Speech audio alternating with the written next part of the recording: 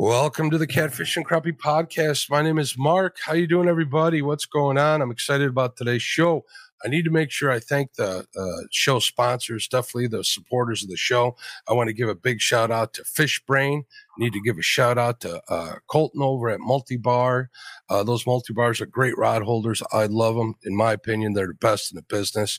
I want to thank Amped Outdoors. Without Amped Outdoors, my electronics would not be running cleanly and sharp image without any distortion. We'll talk about that in a minute too. Uncle Lou's Tackle and Port Barrington Marina. What's going on? JT, how you doing? Jimmy too. You guys are great. Your support means the world. I see Steve Ransom just came in here too. What's going on, Steve? Dan Thompson, crew member as well. How you doing?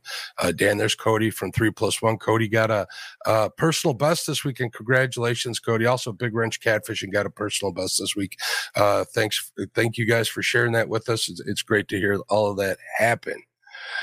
I got another announcement to make before we start the show. I want to apologize to my guests for making them wait. I was just informed this week that the Catfish and Crappie podcast is in the top 10% of all sports podcasts on Spotify in the world. Without your guys' support, without you guys egging me on and keeping me going, it would not be there. So I wanted to brag a little bit, but mostly I wanted to thank everybody that's here. People like Parker and Fish and Fever and Mike Sampson. So Mike Sampson was actually my very first guest that I interviewed. So thank you, everybody. I appreciate it. So now let's get down to brass tacks, folks. What's going on, Josh and Justin? How you guys doing? Doing great. How are you? I'm doing fantastic. It's been a crazy couple of weeks here, so I'm happy to see that. Also, I want to publicly apologize to Chad for ending his birthday stream on accident. I hit the wrong button, shut his stream dead like midstream. Yeah, I felt like a jerk for it. So. Oh, my God. Yeah, it'll happen. He'll live. I gave him a super chat. I paid him off. So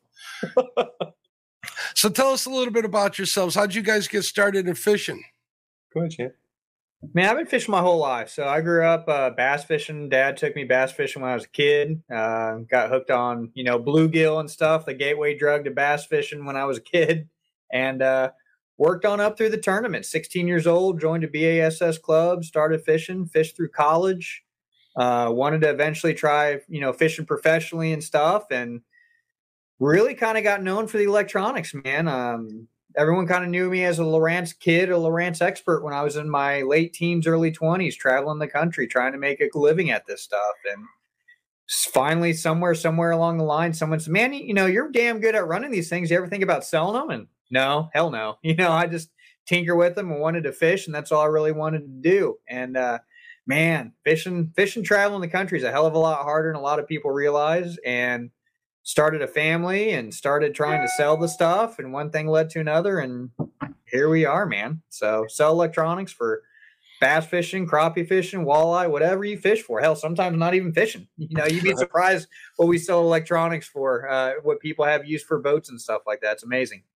That's usually that's usually how life treats you, though. Isn't that true? You find your path gets laid out in front of you, and you usually end up following it, and hopefully it's a successful one. I think there's a lot of people, not just us here on screen, that have been blessed. How about you, Josh? Mostly fishing with my grandpa when I was a kid, hitting sand pits and small ponds, and eat a lot of catfish, eat a lot of crappie, and just grew up with the fryer, man. That was always in mind. So got into sporting goods, 10, 15 years ago, and ended up hooking up with Justin and his wife Dee, and been working with RMP and learning bass fishing from him. The people get a little testy when those hit the fryer, so I learned not to do that so much. And I don't mind at all. Fry away, my friend. Fry away. And learning bass fishing and learning to enjoy that, but still spend more time now with my brother and do like catfish and things like that. So fun time. Very cool. Very cool. Yeah, I'm not too shy about frying fish. My grandfather was pretty much he was on not on welfare, but he was on disability, so he pretty much ate what he caught. He didn't catch enough to make a difference, but it helps. It also does. And plus, I mean, I don't know. I'm a firm believer that, God put fish on this planet to eat. You just got to be responsible and take care of it. So Right. I always push responsible harvest either way. And man, a smallmouth sandwich. You ever have smallmouth bass? That's pretty darn tasty. I ain't going to lie. haven't. I've never had one. I've heard it's really good.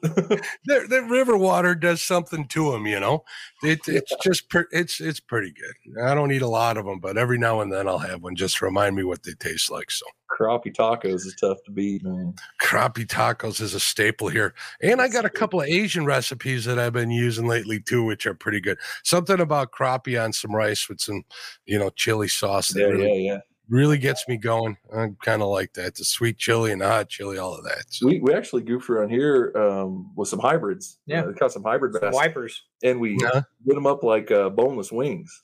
Nice. Buffalo. That was good. Yeah. That was real good. I have some experience with wipers, but they're always small. I did a lot of fishing for them on the Tippecanoe River, and I didn't really, Well, what's small? We grow them big in Kansas. Yeah, I know I know you do. That's on my bucket list to go get a big one. I mean, they will mess up a bait real quick if you get one here. G-Style's already got questions, but we'll get to the active target. We got a lot to talk about before that. I told you. So sit tight, G-Style. Ask that question again when we get over to the live scope stuff. Or to the active. What's the name? What's the name for all three of them? What are we calling that class of forward-facing sonar or forward-facing sonar? We'll ask that pretty soon. So how'd you guys get into the business, though? You mentioned briefly about that, Justin, but kind of you're a pretty big company. You keep busy, don't you?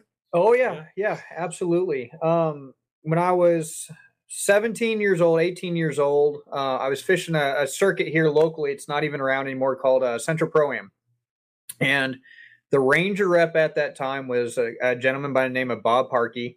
Out of Missouri, and he was the Ranger sales rep for the time. And he wanted to know if I wanted to be a part of the Ranger team and, starting to get into that. I wouldn't say as far as career, but I was starting to fish a lot more regional type tournaments back then. And one of the kind of requirements was if you're going to run a Ranger boat, you need to be hooked up with a local dealership, have your boat sent to, help support with boat shows and stuff. And long story short, I signed up with Ranger and started fishing on their team, and had to have my local dealer, who was Shady Creek Sales out of El Dorado, actually, be my home dealership to kind of run my new boats out of and help with boat shows. And one time the owner, Mike, approached me and said, "Hey, I know you're getting close to graduating college. What are you doing afterwards?" I said, "Well, I don't really know. I wanted to own my own business and just fish. Had no idea what I wanted to do. Wanted to kind of get into some fiberglass repair as well, too. So I went down to the Ranger factory and worked in their service center for a month. They trained me up how to do fiberglass repair. I came back and started doing fiberglass repair out at Shady Creek through them, and would work for them when I was kind of in town, not out of town fishing. And the thought kind of crossed my mind about what a guy had sent on tour about, you ought to start selling this stuff because you're the best person I know with the stuff. And I would have these professional elite series anglers call me all the time, or before it was the elite series back then, it was just, the top 150 and stuff, the Bassmasters. And these guys would say, "Hey, I want you to set up my units," or "I'm getting new units." Side imaging was literally new at that time. Nobody knew anything about it. Yeah. And so I approached the owner and said, "Hey, I want to sell some of this stuff. Would you be upset if I sold this, or would you want in?" And he goes, "I don't want in. I don't understand the internet sales thing and don't want to have a damn thing to do with it. So if you want to do that, have right at it." And years later, here we are. Was basically took kind of a side hustle thing and made it a legitimate business, and went full time. Added Josh here 4 years ago now. This week. Yeah, 4 years ago this week. Congratulations. So Yeah, and just kind of started working. Started selling stuff out of our house, our garage. My wife would help me ship products out and stuff, and rented a little shop, started expanding, and bought the shop that we're in about 4 years ago, because we were remodeling this when you came here to interview, actually. He actually owes me bigger flowers, and our anniversary was 2 days ago, and he forgot. Dun, dun, And did a building expansion. We started it 2 years ago, finished it up about a month ago. So just been growing and kind of navigating the industry, been growing with the industry as the industry grows. We've had a hell of a lot of changes in the past 4 or 5 years with new technology. Mm-hmm. And probably more importantly, not just new technology, but how it applies to fishing.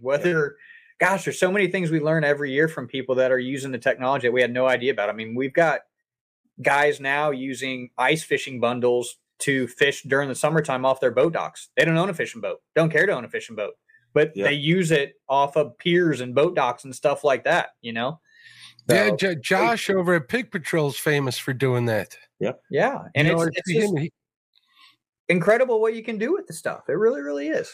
Makes it portable so anybody can use it. I'm sorry? So crazy, in fact, on live sonar, as much as we can talk about it, we've worked with people in national defense with live sonar. So when you say the applications are endless and wild, they are endless and wild. I heard a rumor that the guy who used to set up the sonar on submarines is working for Humminbird now. Well, Daryl Lawrence, who started Lawrence, used to do a lot of DoD work and helped develop sonars for submarines back in the 60s and 70s. Why take one vacation with the family when you could take all of them? With Royal Caribbean, you don't just go to the beach. You visit a private island and race down the tallest water slide in North America. You don't just go for a road trip. You ATV and zip line through the jungle. You don't just go somewhere new. You rappel down waterfalls and discover ancient temples. Because this isn't just any vacation. This is all the vacations. Come seek the Royal Caribbean. Ships Registry, Bahamas.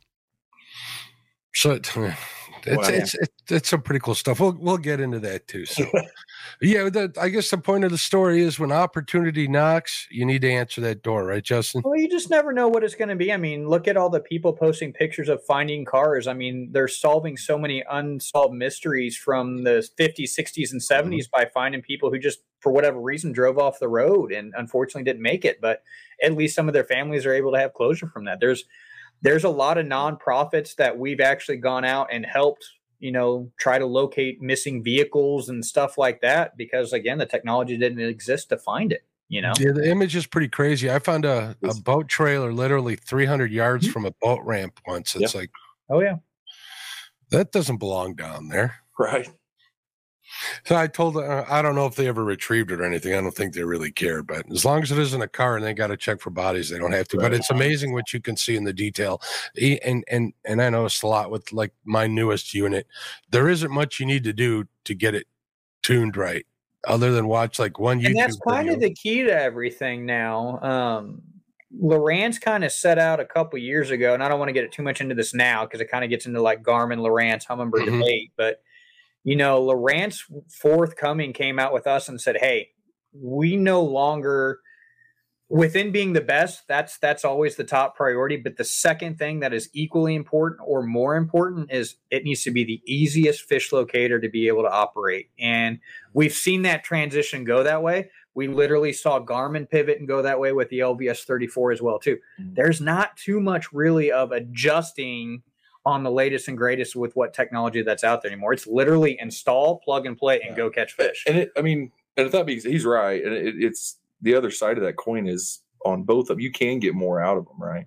But when you plug and play them, they are fantastic. I mean, they work good. When I got my newest unit, I started there, and what a difference from my older unit, which was like 3 years old. Yeah. I'm running at 106 UHD, and the processing power is just there. Yeah. It's so much faster, so much clearer. And then when I started to tweak it a little bit, I got a lot more detail out of it and stuff. So I'm always pretty confident if I see a little piece of structure and there's little grains of rice that there's catfish in there. Well, and we just got done filming with Lowrance last week on some new stuff, and the product designer and engineers always want to know our opinion, and they said, well, what do you think? I said, honestly, I love it, but I equally hate it. And he's like, well, what don't you like about it? I said, it's literally become the easiest thing when somebody can just buy new product, install it on a boat, and now they've leapfrogged up to the level that everyone else is, because it leaves out a lot of interpretation that needs to be done. It's pretty blatantly obvious. Yeah. There's structure and there's fish on that structure. There's not a lot of, time on the water that's been needed to learn what you're looking at, if you will. I mean, it really levels that playing field so much more, so much faster than what we had to do 3-4 years ago when LiveScope really came out. Yeah, I'm being, I'm an old timer, if you will. I'm an old timer, and all these young guys are catching up like nothing with this sonar and stuff. All this stuff I spent learning the hard way, they get to figure out right away. But I can't stress enough that if you're one of them guys, you need to learn the why and the how as well. Yeah, 100%. Don't give up on that stuff. It'll make you better all around angler. So yeah, and seeing them and catching them is two very different different things. Totally. Yeah. You can throw everything at them one day, and if they don't want to eat, they ain't going to eat. That's 100%. Right. They do nothing. Then you got to play the numbers game, but that's another conversation. All right, let's start right at the beginning. Let's go to your standard, old school 2D sonar. 2D sonar to me is pretty valuable. I use it a lot, like on piles of like white bass and stuff when I'm fishing them in deeper water and stuff.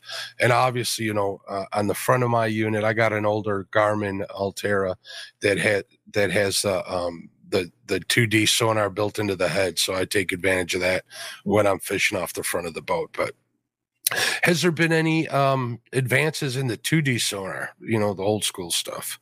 Just from like a dual chirp standpoint, it's target separation, you see.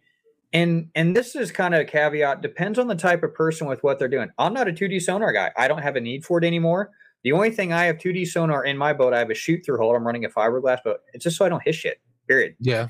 I want to make sure, between your mapping and 2D sonar above 55 miles an hour, you really have no reason to be hitting stuff unless it's just a random stump or something along those lines. Like you're going to see your depth limits, you're going to see your mapping and your contours on your topo, and it's going to show you about within reason where you're running out on the lake, unless the lake's extremely low or again, you've got random stumps and stuff like that. We see deeper water guys like our Great Lakers, the Laker guys, some guys getting into some offshore stuff. 2D sonar is very, very important. Yep. It's the only thing that still has the range, right? I mean, you can get down there with side imaging to an extent. Same thing with down.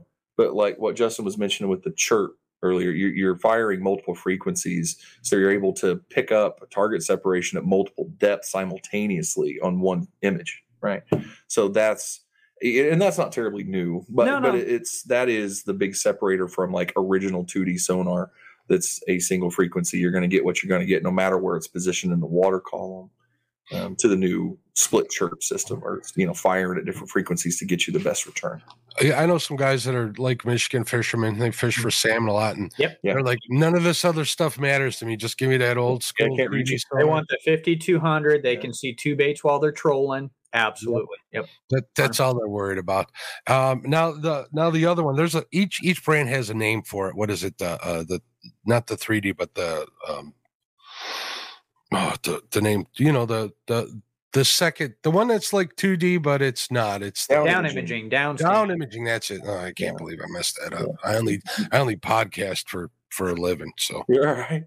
There's mega down imaging or mega plus down imaging from Humminbird. They just add words and symbols. Down imaging with Lowrance and down view. Yeah, down view with Garmin. Lowrance is down scan. VU is down imaging. So, but all the same function. I fish in a very shallow water area. This river on average is 4 to 6 feet deep at its deepest. There's a couple holes other than that. So I use the down imaging and 2D sonar. I just compare the soft returns to the hard ones to see what I'm doing. So that's pretty much my extent in using both of those. So unless I'm on a couple of these reservoirs, and then I'll use them, for piles of crappie or piles of white bass, something like that. So, but they're pretty handy. I'm running them a lot. If I'm not looking for fish or scouting, I use them. Down imaging is really clear, and it just looks super rad. Like you said, you're imaging looking at a tree, the structure on it's very cool. Down imaging to me just confirms what you think you're looking at, right? So like 2D sonar, you see a blob. 2D sonar, a lot of times here, like Table Rock Lake, it's 5 hours east of us. With 2D sonar, a lot of times the trees look like vertical fish arches. So you're like, is that a tree or is that a fish? Because it has arches that literally look like a group of fish stacked up. And then you see it on down image, you're like, yeah, that's a big tree. Yeah. So it kind of confirms with a little bit more precision what exactly you're looking at. Yeah. Yeah, and definitely. If there's fish on that tree, I've pulled up to a couple of brush piles, and they're barren as the desert too. So, ones that I've been really productive for in the past. I mean, a lot of guys think that whether it's live imaging or down imaging, whatever it is, that it's quote unquote cheating the system or whatever it is. But I'm only out there for so many hours. I can't waste my time, and I'm not doing it for tournament fishing. But the tournament people, they love that stuff. But even the guys that don't tournament fish love it. I mean, I tell everybody all the time, I did not grow up crappie fishing. I did not grow up catfishing. When we went fishing, it was bass fishing. Unless I was super young, then there was bluegill involved. But I tell people all the time, if you want to learn this technology, go out and go crappie fishing. They're easy to catch generally. You can definitely tell when there's a group of crappie in a tree, it's just lit up and everywhere. And it helps you learn the techniques and learn the sonar and learn what you're looking at. And it's, I'll be honest, like it's a blast to go crappie fishing. I've heard more grown men giggle like little schoolgirls catching crappie when you see a fish eat it on live imaging. It's cool. It really is. That video game fishing, I mean, ice fishing, you're standard with your flasher, and it's still video game fishing. And I ain't gonna lie, it's a thrill to see that fish come up off the bottom and hit that bait. That's always, I can't wait to do it on live scope. I've had a buddy in my boat with his ice unit, and we were messing around with his live scope for a while. And what I was amazed about was how the fish moved and how fast they were and how they moved different than I imagined them moving. Yeah. How fast spin. Yeah, how fast school and comes straight up vertical. Yep. And how fast schools of bait move away from you when you get near them. Regardless of the water temperature, how fast they move if they want to eat or get out of there. Yeah. I didn't think walleye move that fast, or northern pike even. They're just taking off. They're cruising around. We couldn't keep that live scope on them. They were moving so fast. So a fun side effect of fishing with buddies on live scope, you can see who misses hook sets too. If they miss a fish anyways, we're going to tell them they missed a hook set anyway, so it don't matter. Oh yeah. Or it was a rock. That's always the one that we were filming about this time last year. 2 years ago. 2 years ago, sorry. And we were in the middle of doing it. So we were all crammed. There was 4 of us crammed in this itty bitty ice shack on Lake of the Woods, right? So the cameraman is filming Justin at the time, doing a video on Lowrance. And I'm tucked in the corner, and this other fella's tucked back in the corner trying to stay out of the shot, but we're still fishing. So he's watching in the middle of doing this. You can see them all out of my hole. You can see all the jigs going up and down. And then you see a fish rise. You're like, who's getting looked at here? Trying to figure it out. So I just completely whiff it bigger than shit in the middle of this video. And so in the middle of this technical video, it's like, oh, who just missed that? And I was like, that was me doing the walk of shame. We're getting a lot of questions here. All right, we're going to go over live scope real quick. Explain a little bit how that works to everybody, whether it's live scope or live target, whatever the other brands are. They all work the same. Very similar. Yeah, with the concept. And that's basically you're taking a raise of a transducer instead of being pointed straight down, or like with side imaging off to the sides. Let me move over here, off to the sides. They're in a range that goes forward and backwards. And depending on how the array is angled, you have varying degrees. Generally, you're coming in, you're going to look at 135 degrees from forward to back. Again, depends on how you have it mounted. Whether that's live scope, active target. I think Mega Live's like 120. So within reason, it's the same degrees. And you can, of course, rotate your transducer downward and see massively down, or in the forward position where majority of the people operate out of. And it's just pinging off sonar signals, brings it back in and processes it through a processor. Yeah, the difference between live sonar, number one is the stitching, right? So like he's saying, those array of transducers. You think of a transducer as like a single set of crystals. With live imaging, it's multiple crystal sets covering different pieces of water, different sections of the water. And then the processor, number one, does the stitching. So even Mega Live that doesn't have a box has an internal processor that is stitching multiple images together to provide one fairly seamless image. The other difference is the processing speed. So with side imaging, you're getting a crazy return, good clarity, for example, right? but you're always seeing in the past. That's always something. It's a picture. It's a snapshot of something that's already happened. With live, it's processing at a ridiculous rate. So it's still a sonar return. So sound wave traveling through the water, hitting a target and coming back. But it's processing so fast, it shows you that image, that noise in real time. So it's truly amazing. I mean, it really is when you think about it, what it's having to do in the amount of time. The calculation's got to be ridiculous in that. It's got to be crazy. And then they're doing it, up to 4 to 6 times, you were saying, right? Six separate transducers. 6 transducers. Okay. Yeah. That's crazy. Yep. That's good. I was told of a number this weekend that was, I want to get this right, so let me think about it a second. I believe what is considered live, like live TV and live imaging, is like 0.2 of a second. Yeah. And 0.3 of a second is you can process a 96-mile-an-hour fastball and make a split decision if you're going to swing or not. And all live imaging is basically a hair under 0.3 of a second. So you have varying degrees within that, but it's all considered live because it all falls under the category of 0.3 of a second in terms of how quick. Anymore, they're all so good, like missing a hook set, right? Like it's almost imperceptible. Yeah. The physical, the feeling of it. You almost have to stop watching it and wait. Otherwise, you will premature set the hook and miss fish. That's why. That's crazy. It is. That's to say, can you imagine once they get that processing power even faster and they start using things like AI to animate all that stitching and stuff? I see that's where this is what the Navy's doing, right? Yeah, it's gonna be insane. It's gonna be crazy. But don't wait, folks. Go out and buy your stuff now. So it's a take your words. It's always a game changer. Yeah. And we're starting to see in the tournament circuits now.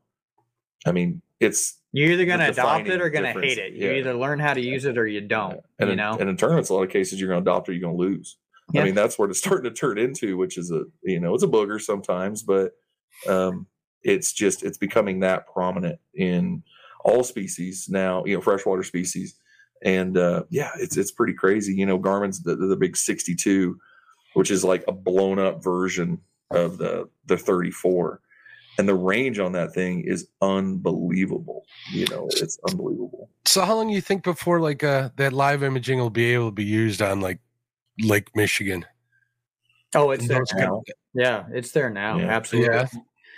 We've even turned our 34 out 130, 140, 150 feet. Now, you lose image quality when you do that for sure. Right. But you have an idea you're looking at something. Like there's still some common sense that still has to be put in to have an understanding of what you're looking at, But absolutely, it can be utilized now for sure, especially if you're trolling, like the 62 with trolling and stuff like that, looking for Lakers, man. 62 is, touted at 300 feet of range, 100 meters basically, and it'll get there. You're fishing in that deep of water for catfish. There's something I don't know how you're going to do that. Well, and see, that's the other cool thing. That thing was developed for salt, though. Yeah, it is developed for salt water. But as far as a lot more dense, so you have to be able to go through that, stretching out. But the idea being too, like at those great distances, I think something with catfishing, it's more prominent, or lake trolling, right.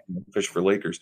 You're not looking for a crappie 100 foot away. Right. You're looking for a much bigger target 100 foot away. And you're just wanting an idea of something to get you closer to that, to investigate it, if that makes sense. You know what I mean? That does make a lot of sense. So, if you see a brush pile 100 feet away and you're crappie fishing, well, you're not going to stay 100 feet away from it and cast. But at least gives you a visual like, there's something over there and it looks like there's fish. Let me at least get closer to it and see what's going on. Absolutely. Why take one vacation with the family when you could take all of them? With Royal Caribbean, you don't just go to the beach. You visit a private island and race down the tallest water slide in North America. You don't just go for a road trip. You ATV and zip line through the jungle. You don't just go somewhere new. You rappel down waterfalls and discover ancient temples. Because this isn't just any vacation. This is all the vacations. Come seek the Royal Caribbean. Ships Registry, Bahamas. Hey, let's take a short break here and answer some of these questions because they're starting to come in. We'll do that. G-Style Fishing says, what trolling motor, motor guide, or Terova paired with a fish finder has the best accuracy for spot locking or dragging? Of those two? I'll say those the two. Tarova if he's only asking for those two. All trolling motors, generally, this is a general rule because we're regulated by the government how accurately they can be paired. Okay? Is that still 15 feet? No. We're tighter than that now. You're 3 to 6. Yeah. Okay. On average. It just depends on a lot of factors. There are some lakes out here that, man, we're going to be dead locked on. And then there's other lakes where we see our trolling motor kind of waver around. And I think some of that's just line of sight, when it comes down to certain satellites and stuff. But, man, I'm going to say, honestly, they're all pretty damn good. I'm also finding that wind, or even worse, lack of wind, has a lot to do with it. 100%. Always want some sort of a breeze to keep you off what you're fishing and keep you tried and true for sure. It's the idea of resistance, right? So, like if you have current to a certain extent, not too much, and wind to a certain extent, not too much, it gives it something to pull into, and it'll lock it more securely because then you get this push-pull going on. Right. If you're in dead calm and slack water, it's going to pull you past constantly, and it's going to constantly overcompensate, trying to keep you on the bullseye, without anything to fight against to give that 2-point resistance. And the other thing to keep in mind with that too, with no wind, the trolling motor could be in the same damn spot, but your boat could slowly be rotating and spinning around. And if you don't have forward facing sonar to keep you lined up on your target, you could be completely casting in the wrong direction. And the trolling motor's never moved, but the back of the boat spun around and you're aimed incorrectly. I've had that happen. Blow me right over a brush pile, scatter them fish to the wind too. And that's why it's important to have some key features in your system. So one of those being like a heading sensor, like a Garmin SteadyCast or a Lowrance Point 1. And Humminbird has their own heading sensor as well too, which that way which direction the boat is facing at all times if there's not movement. Generally, your GPS doesn't know which way the bow's facing unless you have some sort of forward movement. Then it picks up on the movement and know which direction your arrow's going, and it knows where you're facing. That brings up a question I want to ask. Where's the best place to mount that, in the front or the back of the boat? Generally in the back. Yeah, generally. In the back. Okay, yes. I need to move mine. And keep in mind, you want it a little bit far away from your trolling motor, so you want 2 lines of sight because all the time your trolling motor always has a GPS signal coming in the front. So if you've got your heading indicator moved in the front, the bow could still move around a little bit, but you're not going to get enough degrees of rotation to notice. That back end of the boat moves a little bit. You're going to have more degrees of rotation away from your GPS and your trolling motor. So if you mount it, is the trolling motor GPS that's built in running at the same time the puck is? Yes. And it does completely separate system. Oh, that's cool. I didn't know that. There's some tricks to that too. If you're setting up your own stuff, go to the store and get a magnetic compass. And that's a big deal. You don't want to mess with interference. And wherever you think you want to set it, what feels like a good spot, usually rear deck, something close. And again, for a completely different reason, close to your transom out of transducer. That way your waypoints are as accurate as possible when you're setting those. But set that magnetic compass down. And if you get any kind of spin or variance, scooch it until the compass reads true. And then you're clear of interference, and you'll have a good install then. You would be surprised what boats have interference. But think about it. You've got all this wire, all these batteries, all these things that just have this electronic noise that can make compasses spin. I mean, we've seen them off 90 degrees and stuff like that. And grab the shop, guys. Go grab a compass. I know guys who run like 12-volt crock pots in their boat and stuff like that. I imagine they do something to it too. So you got a lot of noise in boats. That's awesome. Good stuff. Let's see what David Smith has to say. See, I learned something new today. Okay. David Smith says, I have a Lowrance Hook 5 with down and side. I have moved the transducer up, down, left, and right. Make sure it's level when I'm playing. It quits reading any pointer. It quits reading any pointers. Go ahead. Depending on the boat model, it can be very frustrating. We've seen some that have not worked on specific boats when you're up on plane. Now, keep in mind too, your down imaging and side imaging is meant to be used at a idle only anyway. Mm-hmm. Now, we've seen some pro boats. We've played with it. We've mounted these things on weird transducer mounts to get them to read at 14, 15 miles an hour, but your image is distorted. Yeah. So keep in mind, these things were developed to run at 4 to 5 miles an hour. What they're doing is they're taking a slice. So When they go out on side imaging and ping out to the left and to the right and down, you're taking a slice. So the faster you go, the farther between those slices you have, your image will be distorted. Same thing if you guys have side imaging and you notice you're on the trolling motor and you're sitting still, the image looks elongated and it looks odd because you're taking the same constant slice over and over and over and it's stacking up on top of each other. A lot of times I tell people, I don't care what side imaging and down imaging looks like while running down the lake. I want my 2D sonar and I want my mapping up because I'm running to a generalized area. Then once I shut down, then I want to see what's around this point or this hump or what's over here. That's when I'm looking at my side imaging and my down imaging. But to answer your question, it can get very frustrating and difficult on some boats, depending on how they are. I mean, we've had some that we've had zero success with being able to remedy while they're up on plane. And it's a lot of them. Usually by the time you hit, high 20s, low 30s. Yeah. Yeah, mine was 20. Depending on the hole style, right? Somewhere, We've seen issues with all the brands, by the way, for sure. Bow brands, electronic brands. That transducer, I mean, they're honkers, right? They're super long. Yeah. You get a lot of drag. You get a lot of air bubbles in front and behind it. And once they get air around them and they lose contact, you lose the quality. No, what about the, I've seen people use high-speed transducers. 100%. Which that's a 2D sonar. That's 2D sonar. It's just mounted a little different, and you're switching over to that one, right? Most of the time, your 2D sonars on any type of fiberglass hole are epoxied into the hole, and they're meant to shoot through your fiberglass. And I've got them in bass boats. Hell, even at 60 miles an hour, I still lose my 2D sonar a lot of time because they get so high up on the pad. Yeah, I was going to say, you're pretty much get air bubbles and stuff like that. At 60 miles an hour, you're not much of that boat's left in the water. No, sir.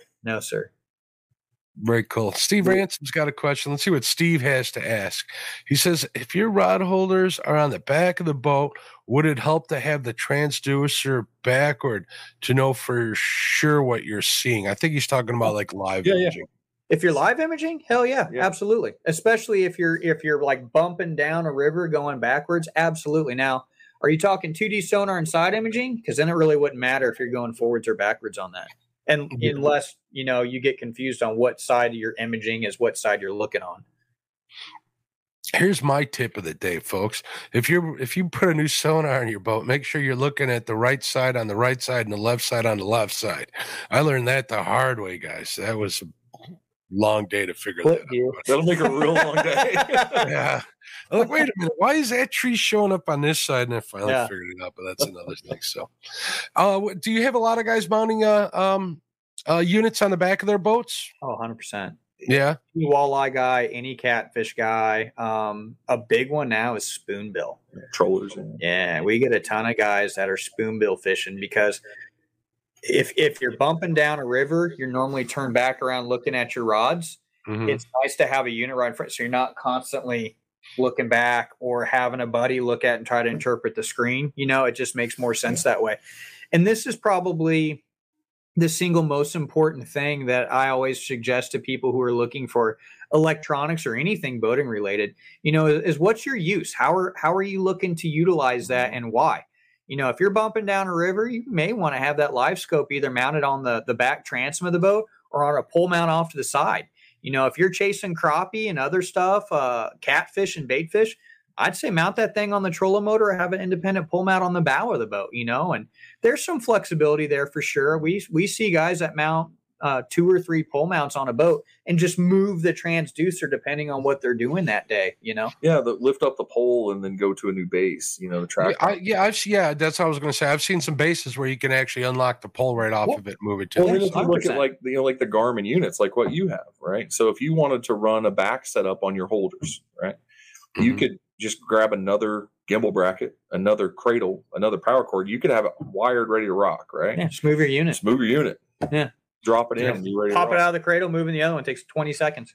That idea has crossed my mind, by the way. Yeah. I just got to get approval from the chief financial officer to get that networking can get a little tricky when you do but just give us a call. We'll figure it out. Yeah, I got a buddy who's a network specialist, lives next door. He helps me with all of that stuff. There you I got go. a little computer background too. So, but I will call you guys if I have any issues, definitely. Which brings me, I want to make sure that everybody knows that a lot of these prices on sonars and stuff are pretty standard across the board. Even the sales ones, like the seasonal sales, these guys offer those kind of prices too. I've seen on their website that you see in a lot of the big box stores, but you're going to get a lot more help and a lot more experience and expertise from guys like Justin and Josh here than you are, talking to some kid who's working after school. So keep that in mind. There's a reason why you go to people like them and give them your business, because it's worth its weight in gold, the service you're going to get. So mega kudos to companies like you guys. I know you guys do a good job too. So you guys mentioned that you had a couple of specials. Let's talk about those for a second. Yeah, you bet. So we've got some great deals on Lowrance right now. We have the HDS Live 12s. Fantastic unit. They did just do a release here a couple weeks ago, but the Live 12s are still an absolutely amazing unit. And we've got them on sale for $18.99. So for a top of the line 12-inch graph, it's a smoking buy. Under $2,000 for 12-inch units, hard to beat right now. Smoking buy. And then we've got some of the 9 lives. So the 9-inch ones, they're running right at $1,100 without a transducer, or $1,200 with, and that's $1,000 off. That's it's almost half price. So yeah, just some really smoking deals here for the holidays. We started around Black Friday. We're literally going to sell them until they're gone, and they'll be here for a while, but not too long. We got a good chunk of them, and so we can really hopefully hook a lot of people up with that. But yeah, it's a hell of a buy. The lives were $33.50, I believe. The Live 12s were, and they're, like I said, down to $18.99. So pretty smoking buy on them, and they'll network with the new stuff that will be coming out. That they'll network there, so it's still just massive value on them. Good buy that Justin was able to find. It's a good deal. I know a couple of people that run those. I know somebody who's sponsored by them, and they love the stuff as well. So some close people, so they're pretty happy with that, especially like the Bluetooth connectivity, which they keep 100%. Rubbing in my face. Garmin, you hear that, Garmin? If you're listening, I want to watch on my iPad. Darn it! There you go. So and that's the cool thing, when we're talking about live imaging. To go back to that, Lowrance, Garmin, whatever you're running, it's all good. Yeah, it really is. Just learn what you have. Like you don't need to jump brand to brand to brand every year. Just really focus on what you have and try to understand what it is. It's all good. You know what I mean? Just focus on what you got. I know people that have every brand, and they're all great fishermen with whatever they got, so they make it work. It's what you're used to, as far as I'm concerned.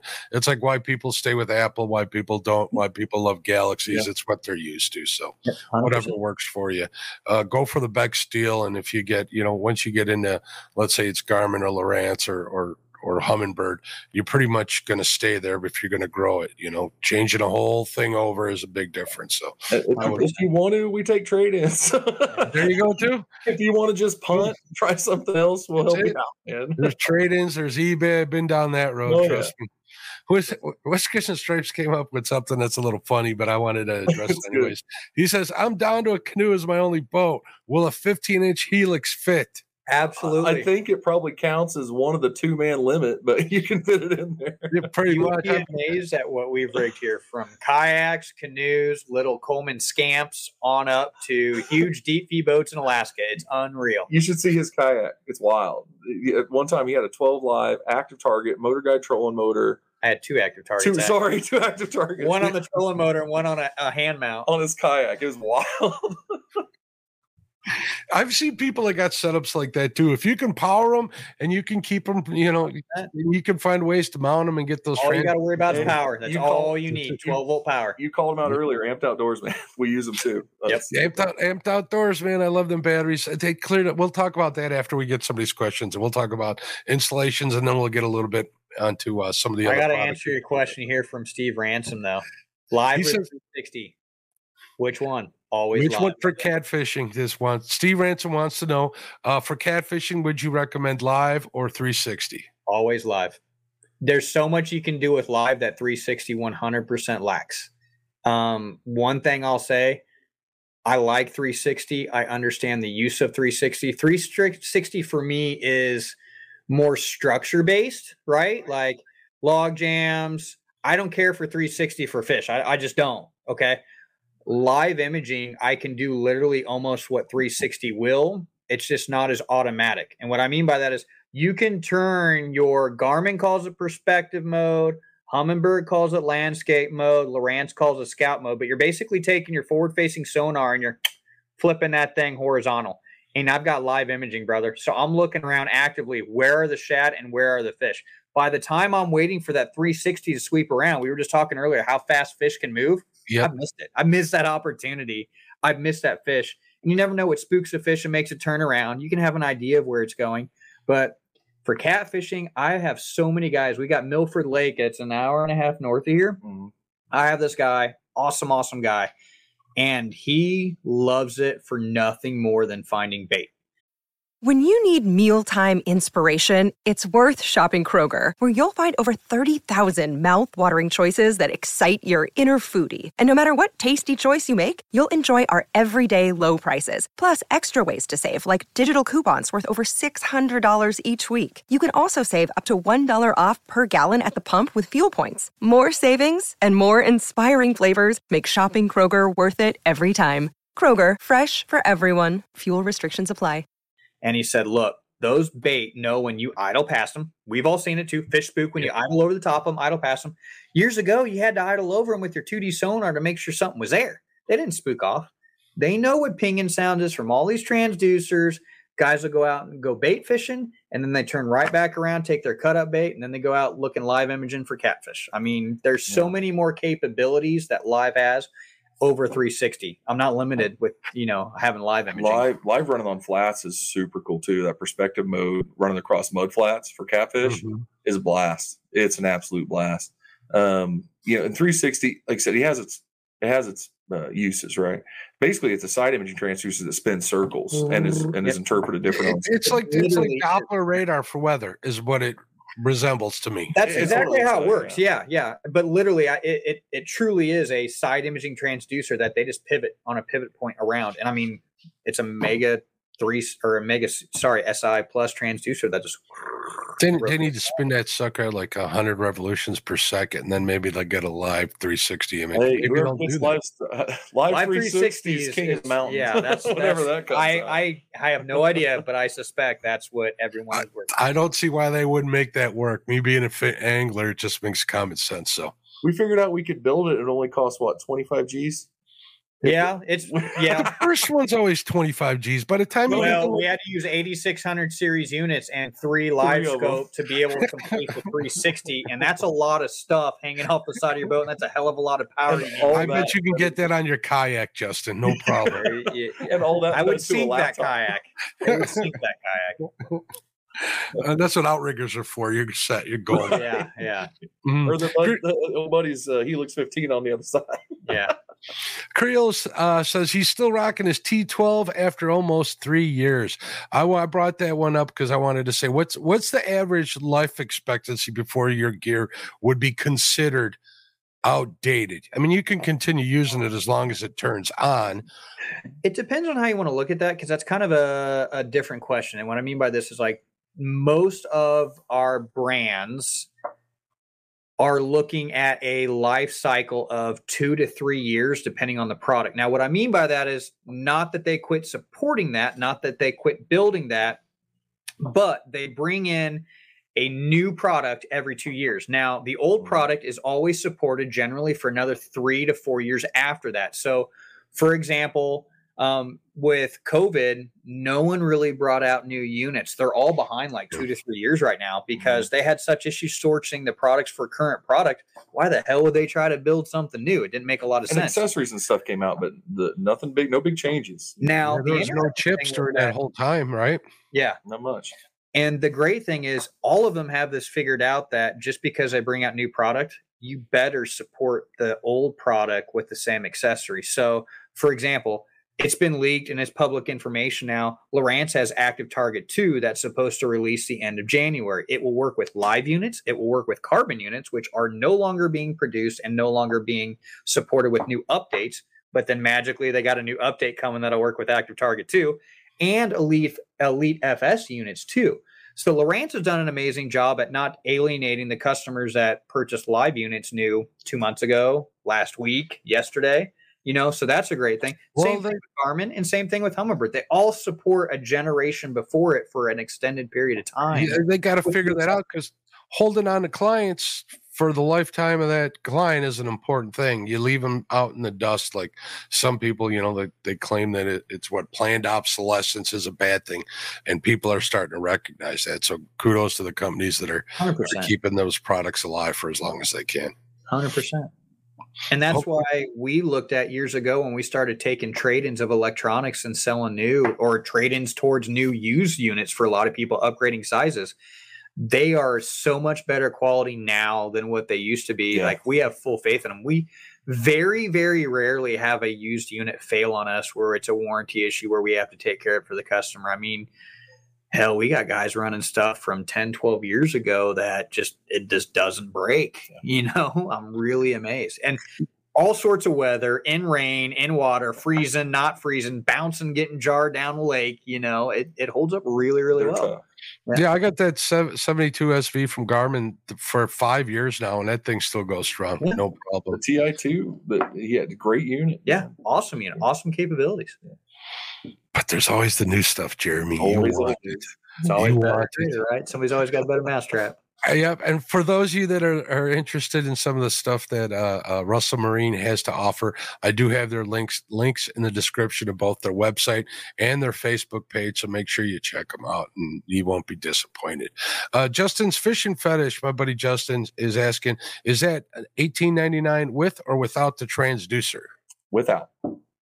Now, if you hurry, we have like 2 left or 3 left. I don't know. We have some 12 lives with the 3-in-1 side imaging, down imaging, 2D sonar transducer, and they're $2,099, so $200 more, and you got that in there. But like I said, there's as of 4:00 this afternoon, we were down to 3. Yeah, there's not many left, and when those are out, we're out. Yeah. But the ones with the $18.99 without, we've got a good handful of those. Yeah, get your credit card out, people, and go to their website and check it out right away. I wanted to highlight this too for Steve. He said thanks. He changed his mind. So yeah. All right. Let's see. Oh, look at this. People bragging. El Catfish Grande has that same 106 SV that I got. And he says live scope next week. Give him a call if you're going to buy it, if you don't have it already. So Christmas is coming. Hopefully everybody's got electronics under the tree. That would be there cool. You go. 106 and live scope is like one of the most prolific bang for your buck ridiculous setups, man. Right now, with all the smoke and deals that have been going on the 106s, we can't keep them in stock. It's crazy, it's. I mean, to literally have the best of both worlds with side imaging, down imaging, 2D sonar package, live scope for like $2,600. That's killer. I mean, it wasn't a year or a year and a half ago. That was a 9-inch unit for that price. You know what I mean? And yeah, a lot of people say, "Oh, is that 1-inch really a big difference?" Oh yeah, it really, really is. The resolution between those two units, which for resolution, guys, the higher the resolution on the screen, the better the image is going to be. The 10-inch screen has so much more resolution than what that 9-inch does. Your image is night and day improved looking at a 10-inch unit versus a 9-inch. And I also heard that the 10-inch has a better image than the 12, if I'm not mistaken, because of the resolution. No, that's what I'm hearing. That's why I'm asking. No, you're cool. It's a weird perception. Pixel density kind of is what it is. So sometimes the idea of a resolution and how that extrapolates over size, they are the same in reality. So the 10 and the 12 visually are the same. Okay. The only difference you're going to get is if you go to a unit like the 8600 series where you have a high HD screen. And that's the screen. It's a lot of times the brightness. It's not a pixel density, which the 8600 series does have higher resolution. Yeah. So it's twofold. So not only do you have more resolution, but the screen itself is completely different than the screens that are on your 106s, 126s, and your EchoMap units. And that's like, it's the fun thing. Like people, you can do what you want, right? Like, so the 106 is amazing. That's like, it's one of my favorite units, man. Live scope's amazing. And that's bang for your buck, I understand, is a relative term. It's still like almost a fucking car, right? Yeah. It's a lot of pretty money. much. But Oh, yeah. you know, and then there's like the wild Cadillac where you get like these 8,600 units with a live scope, and you're spending $7,000, and it's dumb what you can see on them. Like, it's wild what you can see on them. But when it's like, do you want to spend 3 times the money? Is it worth it to you? And some people it is. Some people it is. I'd rather have 3 units for that price. There's always that sweet spot in anything, whether it's 100%, computers or fish electronics. You know, the newer, the most advanced stuff's what's really going to get, you know, priced way up there, and the stuff that they're able to produce and sell more of is what gets most of the business, which is understandable. So let's see what Steve says here. He says, I'm running an outdated Humminbird 989. It has been the best unit I have ever had. But to upgrade, stick with the bars, or what's the best price-wise? Okay, I'm not sure what that means. I mean, I think he means, do I stick with Humminbirds, or what's the best price-wise? Okay. Man, if you're super comfortable with Humminbird, stick with your Humminbirds. Now, if you're looking for live imaging, I'm going to be truthful here. I don't recommend live imaging, man. That's just From the Mega Humminbird. Live. The live imaging from Mega Live. It's not as user friendly. It's very, very complicated. Truth be told, I had some difficulties with it early on. We had some difficulties in the shop with that. If you want something super easy, plug and play and go for live imaging, either go Garmin with the LVS 34 or Lowrance with the Active Target. The Lowrance and Active Target, I think, is the absolute easiest one plug and play to use. Garmin has a very, very good image, and so does Lowrance. I would go and look at some of the operating systems and just figure out which one is kind of easier for you personally to navigate, and go directionally that way, which one's easier to navigate. Now, if you're not looking at live imaging and you were concerned about like side imaging and down imaging, go get you a Humminbird. You're going to be very familiar with the operating system. That 989 is going to be very, very operating system wise, very, very similar to like a new Helix. Yep. Just go get you one of those. Don't look back and have fun, man. Like, don't overcomplicate it. You know, stick to what you know. And it's second nature at that point, right? And another thing too to think about is, don't ever like feel bad or like to go spend a ton of money on stuff. I'm not saying buy it from us. I'm saying look at used stuff, guys. Yeah. Like there is so much to be had, because there are a lot of folks that are, as soon as the new thing's out, they want it right now, right? And they're going to get rid of the stuff that's still excellent. And so there's some stuff out there that you can get into that's a great value. And I'm kind of cheating and rolling into the next question. Sorry. It's okay. But within Roll that, away. we've had people buy new boats, and the boats were pre-rigged with units, and they said, I don't care about this crap. I already paid for it. I don't like XYZ brand, and I want what I'm comfortable with, which is this. So oftentimes these used units that we get, we sell them as used, but they came on, especially Brand new. Yep. they came on boats that were rigged brand new. We don't sell them as new. We're not going to sell them as new, but literally they've got a half an hour on them because somebody plugged them in the garage. Was like, yeah, I tried it. I'm not feeling it. Give me what I'm used to, you know? Yeah, I know that Lund has the factory pre-rigged options, a lot of that. And, you know, me being who I am and the way I fish, if I got a great deal on a boat that had it, it would come right off of there. I'd put my stuff on there. Yeah, that's just the way it is. All right, Danimals, Creations, and Adventures. Let's get to his question here real quick. For a first-time buyer and user of a finder without a ton to spend, what would be a good choice to go with? I'm going to boil this down to, it's going to sound like I'm dancing around and being a politician, but I'm really not. So get the biggest screen you can afford and stick with, I can't even say that. Garmin and Lowrance are awesome, and they're the easiest to use. I'll just say it. All right. So the Humminbirds are good stuff. They're the hardest to learn if you've never used a fish finder before. Okay. The biggest screen that it fits within your budget is going to be the best thing for you. The quickest thing that people get frustrated with is going to be screen size. Nobody want to watch the Super Bowl on a 22-inch TV. And that applies, you know. 7s are awesome. Screen size is more important than brand. For sure. Yeah. 7 and 9 are killer. You know, there's a lot of dudes that run the 5, like the Hook 5 is an absolutely prolific unit. You know, there's tons of those out there, and they're a solid little unit. But if you can find a used 7 or a used 9 for the amount of money you would spend on a new 5 or 6 or something like that. Buy the used one. Get the little bit bigger screen. You'll get so much more out of it, and depending on how you are, like I'm not that old, but I don't see worth a damn sometimes. Yeah. So, looking at a little screen, especially if it's at your ankles on the bow of a boat, gets double tough. So, get the most you can out of screen size, whether you go used or not. And I think that's the key, and go to the store. Even if you don't go buy some at Bass Pro Shop, go push buttons, watch they all YouTube. have simulator. They all have simulator mode. You guys are on YouTube. Watch YouTube videos. We do a ton of YouTube videos where we go over settings and first looks and reviews. And the cool thing about that, we've been doing that for so long. You can go find a bunch of videos on stuff that now lives on the used market. Oh yeah, 100%. Right? And so you can still get a lot of good information about there. I don't know. Do you agree? What do you think? I agree with that. All three, I'll give the more politician answer. All three make really good, affordable units in the 5 and 7 and 9 size range. If you don't care about networking, live imaging, you just want your first sonar unit that does side imaging, down imaging, 2D sonar. You can spend $599 and get you anywhere from a 5 to 9 inch screen, depending on what options come with it. Okay. For a long time, we saw a Garmin EchoMap 93 for like $699, $700, and you could pair it with LiveScope in the future. You know what I mean? If you added LiveScope a couple years down the road, we're seeing the 9-inch units now are kind of the standard, and it's growing. There's more 10-inch units becoming the standard, and probably in 4 or 5 years, the 12-inch unit's going to be the standard. Where 5 years ago, everybody had 7s, a bunch of people had 5s, and very rarely were people buying the 12s and 16s. A few were, but not a ton.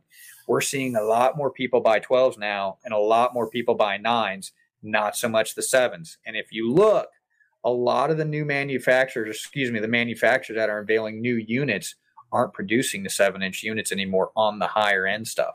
There's a reason they're not selling. There's a niche in that 7 and 9-inch range, and what I call the mid-range units. Anything around that $500, $600, $700, $800 range has very, very good side imaging, very, very good down imaging, good GPS mapping built in, and literally buy it, install it on your boat, plug and play, and see good results. Garmin's got the Vivid series. Lowrance has their Elite FS series, and then Humminbird has their smaller Helix series stuff. It's all good right out of the box. Yeah, I'd agree. That's exactly the thing that I did when I bought my first sonar, was buy the biggest screen I could afford. So, yeah. It sounds wacky, but I mean, it really does work out. G-Cell's asking, fish finders, are they coming out with voice control? Already have it. They already have it, yeah. Garmin has it. Yep. Garmin GPS Map series has voice control. You can do it through your damn watch. Yeah, you'll see some stuff on offshore coming down the line here. There's a lot more capability. I mean, they're computers, right? For Christ's sake. So let's just, there's a lot of stuff that's coming down very, very soon. So Creole Catfishing is asking, do the Lowrance units have a base GPS elevation mask setting built in, or are all satellite signals recognized? Good question. No idea. Yeah, I don't know. That's a new one on me. I'm going to screenshot that or write that one down because I can ask the engineers that, actually. Good question. There you go, Creel. Can you email it to me? And with this, with Creel's information, we'll email them back? Sure. We could send that. Creel, send me that message in Facebook, and I'll get that over to... We'll find out. Yeah. We don't get stumped too often. Yeah, that's a good one. Now, let me pose this. Why do you want to know? There you go. Yeah, include why you want to know. Creel's a smart dude, so says, will Josh give out his phone number, and does he travel? Oh my God, my wife's watching this. If this is getting weird. Oh, that's awesome. I think he's never mind. I think he was talking about advice, not what you were thinking. Steve, gotcha. I didn't know what the hell was going on here. There's Catfish Stalker Outdoors with Captain Greg Ollier. How you doing, Greg? What transducer pole do you recommend for open water boat fishing with Garmin LiveScope? Fishing Specialties. Fishing Specialties. Now, you guys offer those? They make pedestal mounts. They make trolling motor mounts. You name it, they have it. They do it. They're manual. They're not the pedal drive, open water stuff yet, but yeah, they're reliable. and they do a great job. I don't know how many hundreds of those things we've installed. I'm serious. Yeah. And they make you call them up with what boat you have and what you're looking to do, and they know how the hell to make it and all that stuff. Yeah, the owner's wild, man. You call in there, you don't give him measurements. You tell him what boat you have. He gives you the measurements. Yeah. Really? Oh yeah. He knows. All right, we got carried away with questions here. It's awesome. Let's talk real quick about some of the other products you guys offer. You guys sell trolling motors as well, right? Anything electronic based associated with catfish, walleye, multi-species, bay boat, saltwater boat, we carry it absolutely from bow to stern, trolling motor to transducer. Let me put you on the spot. Would you recommend an Altera or a Terrova? Ooh, Terrova. The Terrova. Too many issues with Alteras. Gosh, awesome concept, right? It really is. Really, really awesome concept. The problem is on their drive system, their belt system. I fish year round, man. Like, if I got a nice day, I'm going out. We got some power plant lakes within an hour and a half of us, either direction.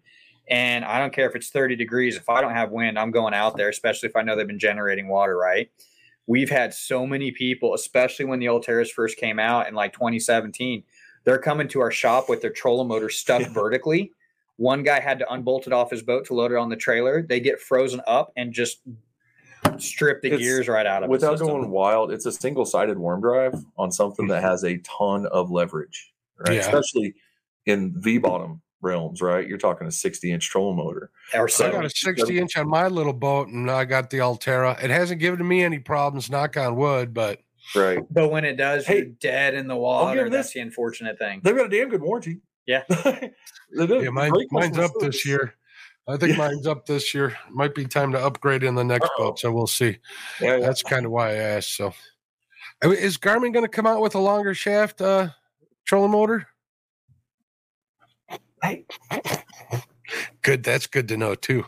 That was a personal question right there. Let me phrase it this way, because that's like probably the number one question everyone always asks us. Don't know what, not going to say what. They have product engineers and sonar engineers that they keep on staff for a reason. I mean, if not, they would just hire a contracting company to build cool products, right? So, I mean, they're all in-house. They're constantly working on stuff. They're not going to pay them to sit around. Right.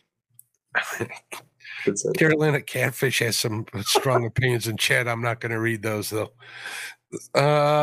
Shallow water anchors. What do you guys offer for those? All of them, man. Talons, Raptors, power poles, the full gamut, man. Okay, let me ask you this. River fishermen, what's your best option in shallow water with slight current?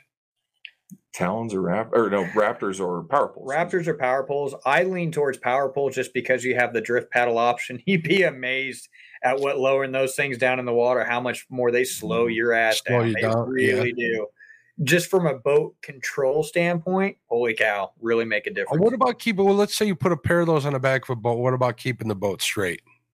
That does pose a challenge for sure. Absolutely. Especially if you're bumping down river. Now, if you're going with the current and you drop them down, they're going to hold you straight every single time. Okay. But they hold you how the current is. So if you get a current coming off an eddy, it does a little backwash, your boat is going to spin as well. So keep that in mind. Definitely. So, yeah, that's something else I was looking for. So those are self-serving questions. And then you guys got a bunch of products that you guys make yourself, your branded products, right? What do you guys have there? Tempered glass screen protectors are one of our big ones. We run those. The shallow water anchor lights as a big one. So we have a navigation light that goes on the top of your shallow water anchors. So it replaces your short one. That's a really cool thing we do. Transducer mounts for your trolling motor, jack plate. Electronics mounts. Yeah, gimbal brackets. Our Versa mount's really cool. It is a articulating mount. Most people are familiar with, like a Ram, that's a ball socket. Ours is a solid toothed geared system. And what we love about ours, the knob is actually the wrench to make all the adjustments. Quick bragging story on it. So right when they came out, we have an optional 9-inch bar, and it's a lot of leverage on it. And we had a cat mount a 16-inch Garmin and use that 9-inch bar as a cantilever to put it a vertical set. He speared a wave on fork. Toledo Bend. Speared a wave. Ripped the trolling motor off. Ripped the trolling motor out of the gunnel. But our mount survived. So he calls and he told the story like I just told it, and we're like, we're all holding our breath, like, oh no, did we lose a unit here? And No, he's we didn't. He's like, didn't budge. Yeah. So that we love that mount. The Versamount's pretty amazing. If you're using Ram, Versamount is, again, not to disparage a product, it's a lot of good product, but if you're hitting big water, I don't think anyone can ever claim that a Ram's going to hold still in big water because it's a round surface on a round socket. Right. It's going to move. These things do not move. And they use the same mounting hole pattern as what the Ram mount does, so you won't have to drill any new holes. Drilling new holes. Yeah, I have a Ram mount, and that's the only that would be my only problem is if I'm in rough water or something. Yep. It'll move, especially with I got that 10-inch and it's mounted off. Yeah. Camber. And if you're running boat lanes or trying to run shallow water and rough water, you're constantly. I've been there. Pushed it back up. Look where you're going. Yeah. Hold on for dear life. Watch the wave. Push it back up. Mm-hmm. And a lot of stuff, they're good little mount. It's not that. It's just that this is, it's the next level. It's the evolution. Yeah. Boating and aircraft are two different animals than a car. 100%. G-Style says, I have a 1448 John boat. What 12 or 14 volt Tarova? What's the price of this? I guess he wants to know what the price difference is between 12 and 24 Huge price difference. Huge. You're looking $700-800 to go from the difference between the two. I would mount a 12 volt 55 Tarova on that thing and not look back. That thing's going to be ample for that 1448. It's going to make you haul butt across the water. I would not have a reason to run a 24 volt system on that thing. Unless you're running big rivers. With a lot of current, stuff like that. You want a spot lock or troll. Yeah. Other than that, the 12's a lot more powerful, you think, especially in a boat that light. Yep. Cool. He says, do y'all have a website? You sound like the one-stop shop I need. The website's in the description. It's RussellMarineProducts.com, I believe, right? Yep. It's a big one. Got about 30,000 products on there. So check it out and see what you think. Any questions, call us, man. Yep. We got guys, no kidding, that are experts in this that answer our phones every single day. They all fish. They all have their own boats. I mean, we truly 100% live our passion here every single day, man. Josh has kayaks. We go out fishing. You should have seen him get his sea legs on one of our first videos on a boat. It was awesome. Yeah, that's why I like having you guys on. I had these guys on here last year. It was a great show. I wanted to make sure to have them back, and hopefully they'll come back again next year, and we'll do this again. Hopefully we can get something scheduled before Black Friday so you guys can get the word out on all the good deals. Great. Hell of a party. I'm gonna hold your word. I'm gonna hold you to your word for that one. So hold on a second. We got one more question. My buddy Fishing Freedom, I got to make sure I get this one in for him. He says, just got a Tarova 112 yesterday. It didn't come with a heading sensor. Is it necessary? Yes and no, depending on how you fish. So the heading sensor itself, which... He's a Mississippi guy. He fishes the big Mississippi. The main thing about the heading sensor is the jog feature, okay? Which a jog feature is if you're spot locked, if you have the remote in your hand and you hit the arrow button up, it moves you forward 5 feet, backwards 5 feet, to the right or the left 5 feet, okay? Depending on which arrow on your remote that you hit.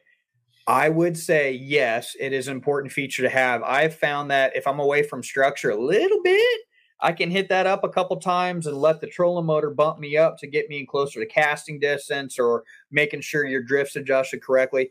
There should have been, not always, but Minn Kota had some supply chain issues with some Tarovas, some Ultrexes that we found out too in the shipping process. So what they did is they put a little placard in there for you to fill out, mail that in. When the heading sensors come in, they will send you that free because you are owed that.